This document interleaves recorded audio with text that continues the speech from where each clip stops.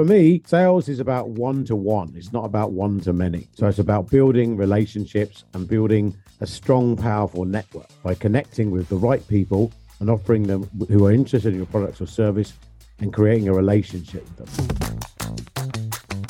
Welcome to the Making Sales Social podcast, featuring the top voices in sales, marketing, and business. Join Bryn Tillman and me, Bob Woods, as we each bring you the best tips and strategies our guests are teaching their clients, so you can leverage them for your own virtual and social selling.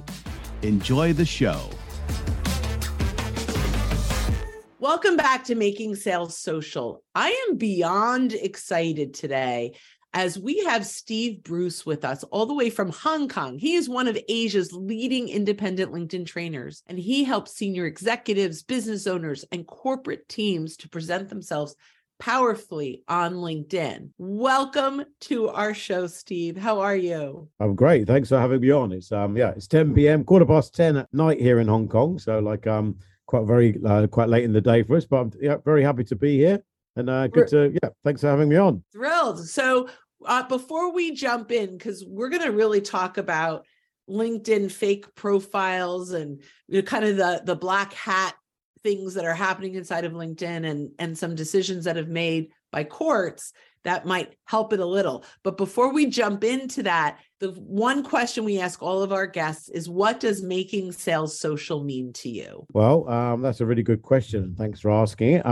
For me, sales is about one-to-one. It's not about one-to-many. So it's about building relationships and building a strong, powerful network. So, how I do it is I don't use creator mode, for example, because I want to connect with people.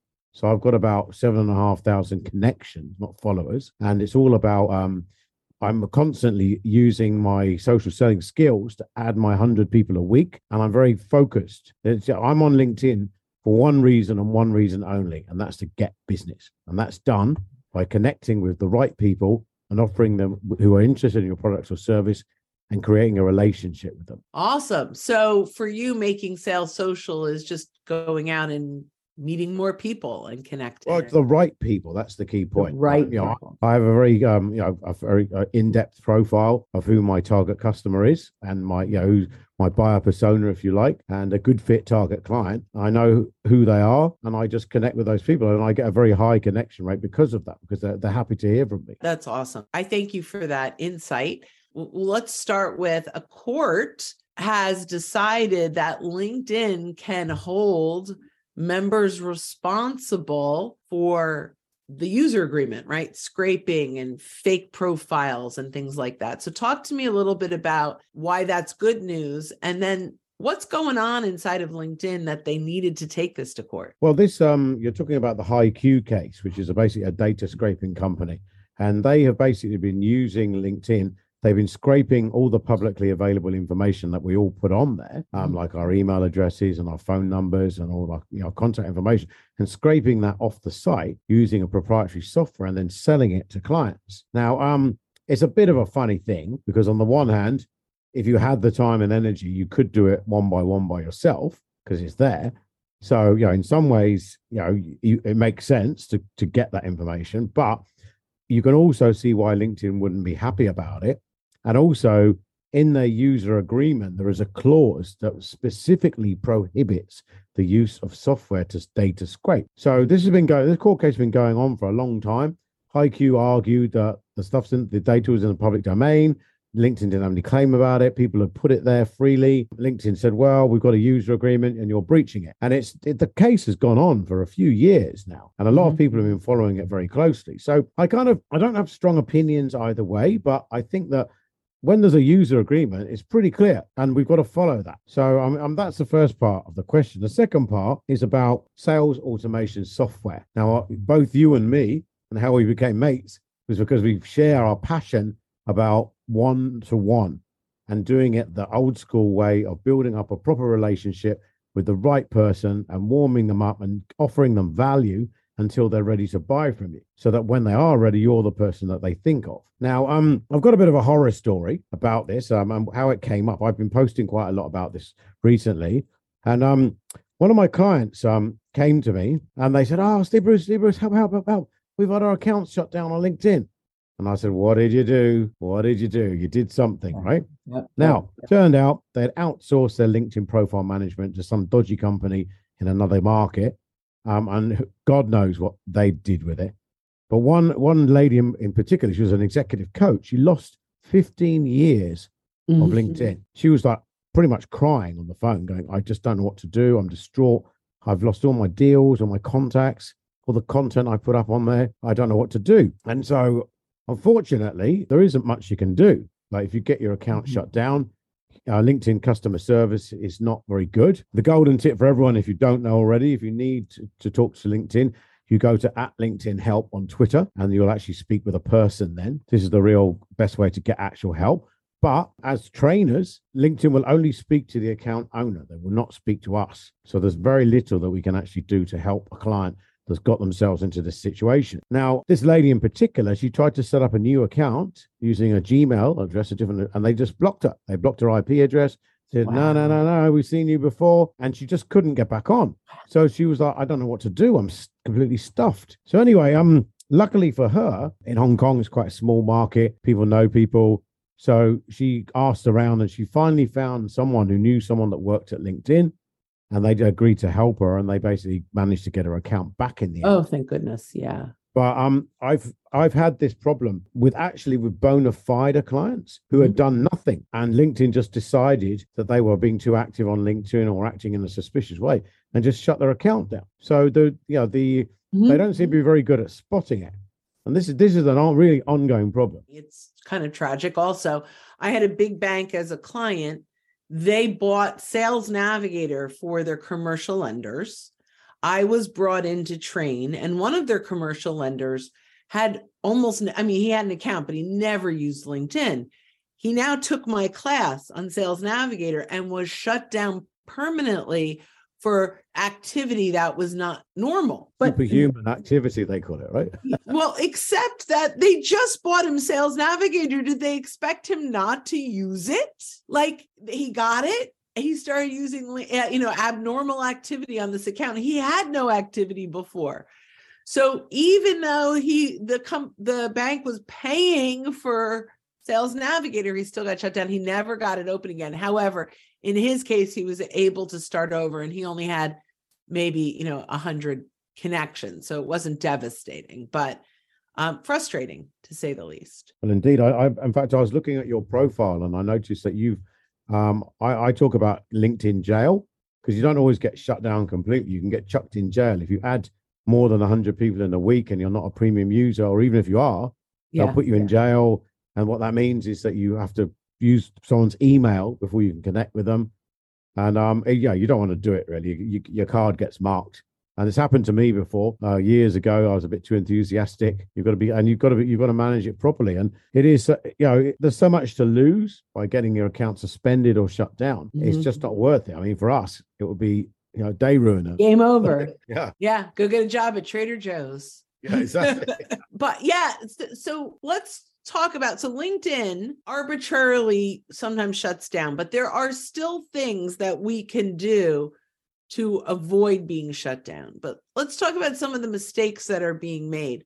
One is fake profiles. Let's talk about that. Yes. So fake profiles is a bit of a pet topic of mine. In Asia, we were having a terrible problem where basically we were getting very attractive Chinese ladies approaching mostly white middle-aged men and trying to connect with them. Now, the thing was that these profiles were very scant. They had a picture of a pretty girl, and they had a very unfeasible career. So they looked about 30, but they'd been the CEO of L'Oreal and also had an MBA, and also had worked at in crypto or something else like this.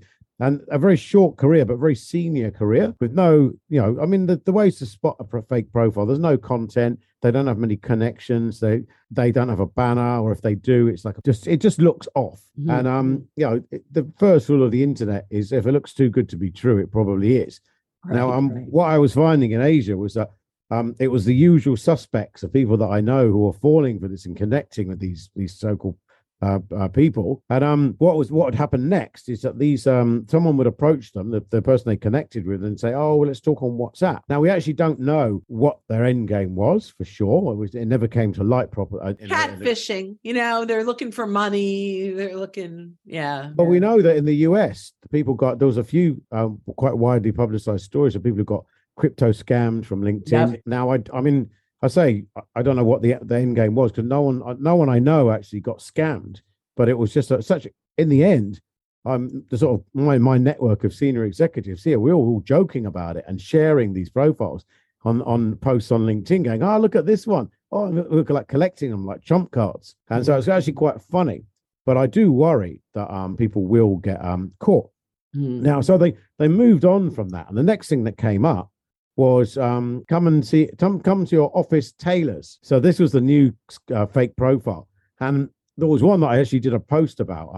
There was a beautiful lady saying she's going to come to my office and measure me up for a suit, and I was like, that could be a bit awkward. And anyway, I thought there's no way she's a tailor coming to my office to measure me up for a suit. Looking to up your LinkedIn game? The Social Sales Link team has you covered with our LinkedIn Sales Accelerator, a guided social selling program that includes training, coaching, and so much more. Visit socialsaleslink.com/in for more details. Again, that's socialsaleslink.com/in. So I did a Google reverse image search on it, and the lady's actually a real estate agent from I think Arizona somewhere. Wow. And that's an expensive flight just to measure you up for a suit. Well, exactly. Yeah, it'd have to cost a lot the suit. But I actually contacted her and said, "Look, your image is being used on a fake profile on LinkedIn. I've reported it from my side. You should report it as well. And we need to, she didn't actually reply. I connected her as well, but she didn't seem to do anything about it. But the point is that it's annoying that we, who's got time to do that with everyone? We can't just do reverse image searches. But it was just that they moved on to that next. They seem to have gone a bit quiet now. LinkedIn is not that great at taking action when people do bother to report it. And that's, if there was one thing I'd like to see them do, is that if at least give us some kind of a reply and let us know, "Thank you for letting us know, here's what we did." But they don't do anything. You feel like you're just just throwing stones trying to fill up a hole, and it just goes into the ether. And I find that very frustrating. If I'm taking time out of my busy day as a business owner to report a fake profile, I'd like to know that there was some point to it. So I hope the LinkedIn will get better at that. They do say that they've been shutting down lots of fake profiles and getting better at it, but honestly, I think more needs to be done. So I mean, it's difficult because at what point do we have the same problem as people, going over their 100 advice a week and getting their account shut down, but they're actually a bona fide user? Yeah, well, I do like this new feature that they have under the More button on people's profiles, which it's like the new verification. It says it's about, if you click on the More on anyone's profile, they have about this profile. I don't know if you have it yet. No, I don't think we have it in Asia yet. Yeah, so it does say when you joined, the last time you updated your contact information, the last time you uploaded your photo, and if you have a verified phone number. Okay, so I can see that on yours here. Yeah. About this profile, I can see that there now. Oh, then you have it now. It may have just rolled out for you. Yeah, so actually good to know. I'm actually running a LinkedIn workshop for a client tomorrow morning, so better add that in. Yeah, I mean, it's great. You can see, I mean, like, you've been on since 2004. It's hard to maintain a fake profile for that long. Yeah, so you'd have to be pretty good, wouldn't you? Anyway, yeah, no, I think that's fantastic. So that's great. So talk to me a little bit about what people can do to spot some of these fake profiles. Well, normally what I've seen, I don't know, I kind of developed a bit of a nose for it. I can just generally there's something off, there'll be something on there like, I've had people trying to impersonate my company, for example. Somebody basically just copied my profile basically in Australia, and then another person was like claiming to work for my company in Australia and in Spain, and I left it for ages because I'm a solopreneur, so I don't mind looking a bit bigger. But actually in the end they were starting to post things, and it wasn't good. I didn't like what they were doing. So you could spot, firstly, the profile won't be fully completed, so they're using, some of the fake profile guys are using AI generated photographs now, And as AI and deep fake gets more advanced and clever, that's going to become more of a problem. But, the LinkedIn themselves will tell you, oh, look out if it's a famous person. But normally it's kind of like something doesn't quite look right. I mean, as I said, with the pretty Chinese ladies, they're all like very young. And they had the CEO of L'Oreal. I do remember that was one that stuck out. And they, and a very short career, but just unfeasibly senior and very well educated. But again, no content, not many contacts. It doesn't That's look a right. big one. That's a big one for me. I look at how many contacts they have, especially if they're from overseas. If I'm like number 5, this is a fake profile. Yeah, well, I wouldn't bother. I mean, generally what I do, I'm very pro networking. I'm trying to build my network. So if somebody wants to connect with me, I will view their approach favorably, and I will look at them and I'll see, like, in fact, I'll do one now while we're talking. Somebody wants to connect with me. So there's one guy, he works in oil and gas. His picture isn't a proper picture. It's a picture of an oil bubble and a gas flame. He's got a very sort of a Blade Runner-esque, it looks like an oil rig or something. He's based in England. We have one mutual connection. He didn't send me a note with his connection request. He's looking for genuine buyers for petroleum crude oil products and buyers for consumer. He's got 2 jobs. I'm probably not going to connect with him. Now, he probably is a legitimate profile, but it says he's got 2,100 followers. But nah, I don't think he's going to be my customer, and he's not he doesn't fit my profile. Someone else has connected to. Let's look at him. No headshot, no banner. Based in Singapore, 14,000 followers. He's got 62 mutual connections. He has been posting, but he doesn't know how to use LinkedIn, and he's working in the sort of online industry.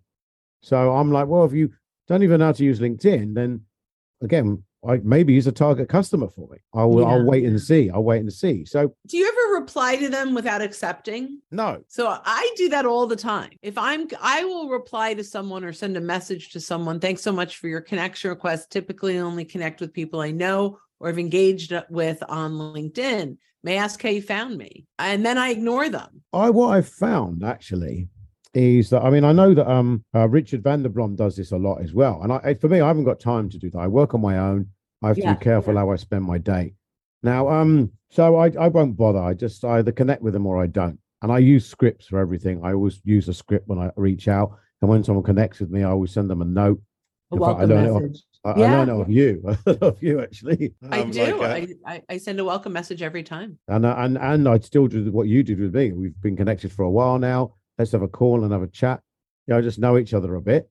Yeah. And it's just good practice, right? So I kind of I'll normally view it. I want to grow my network. I mean, I've got 7,600 connections. So I want to get a bigger network, but I want it to be the right people. And sometimes I might have missed out. Like maybe this oil and gas guy, maybe he's looking for help. And what I've found actually is who's viewed my profile, secret squirrel stuff. Mm-hmm. Basically, if I look at who's viewed my profile, and I'll send them a note saying, I noticed you looked at my profile.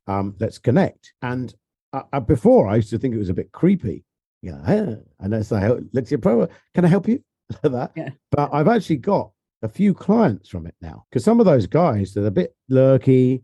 They were just looking, and they just needed a gentle prod. Yeah. And they were like, oh yeah, actually, thanks for reaching out. Yeah, actually, I want to work with you. And I was like, oh, wasn't expecting that. So I love the PS in there. May I ask how you found me? Because that starts that conversation, which is pretty powerful. Oh, good. Yeah, that's good. I think I'll start doing that as well now. Maybe I'll give it a try with these guys, and I'll let you know how I go. Yeah, but even if I accept the connection request, I ask how they found me, because it's good practice. Yeah, it's just a great way to start that conversation. Well, we are just up against the clock here. I have so enjoyed talking with you.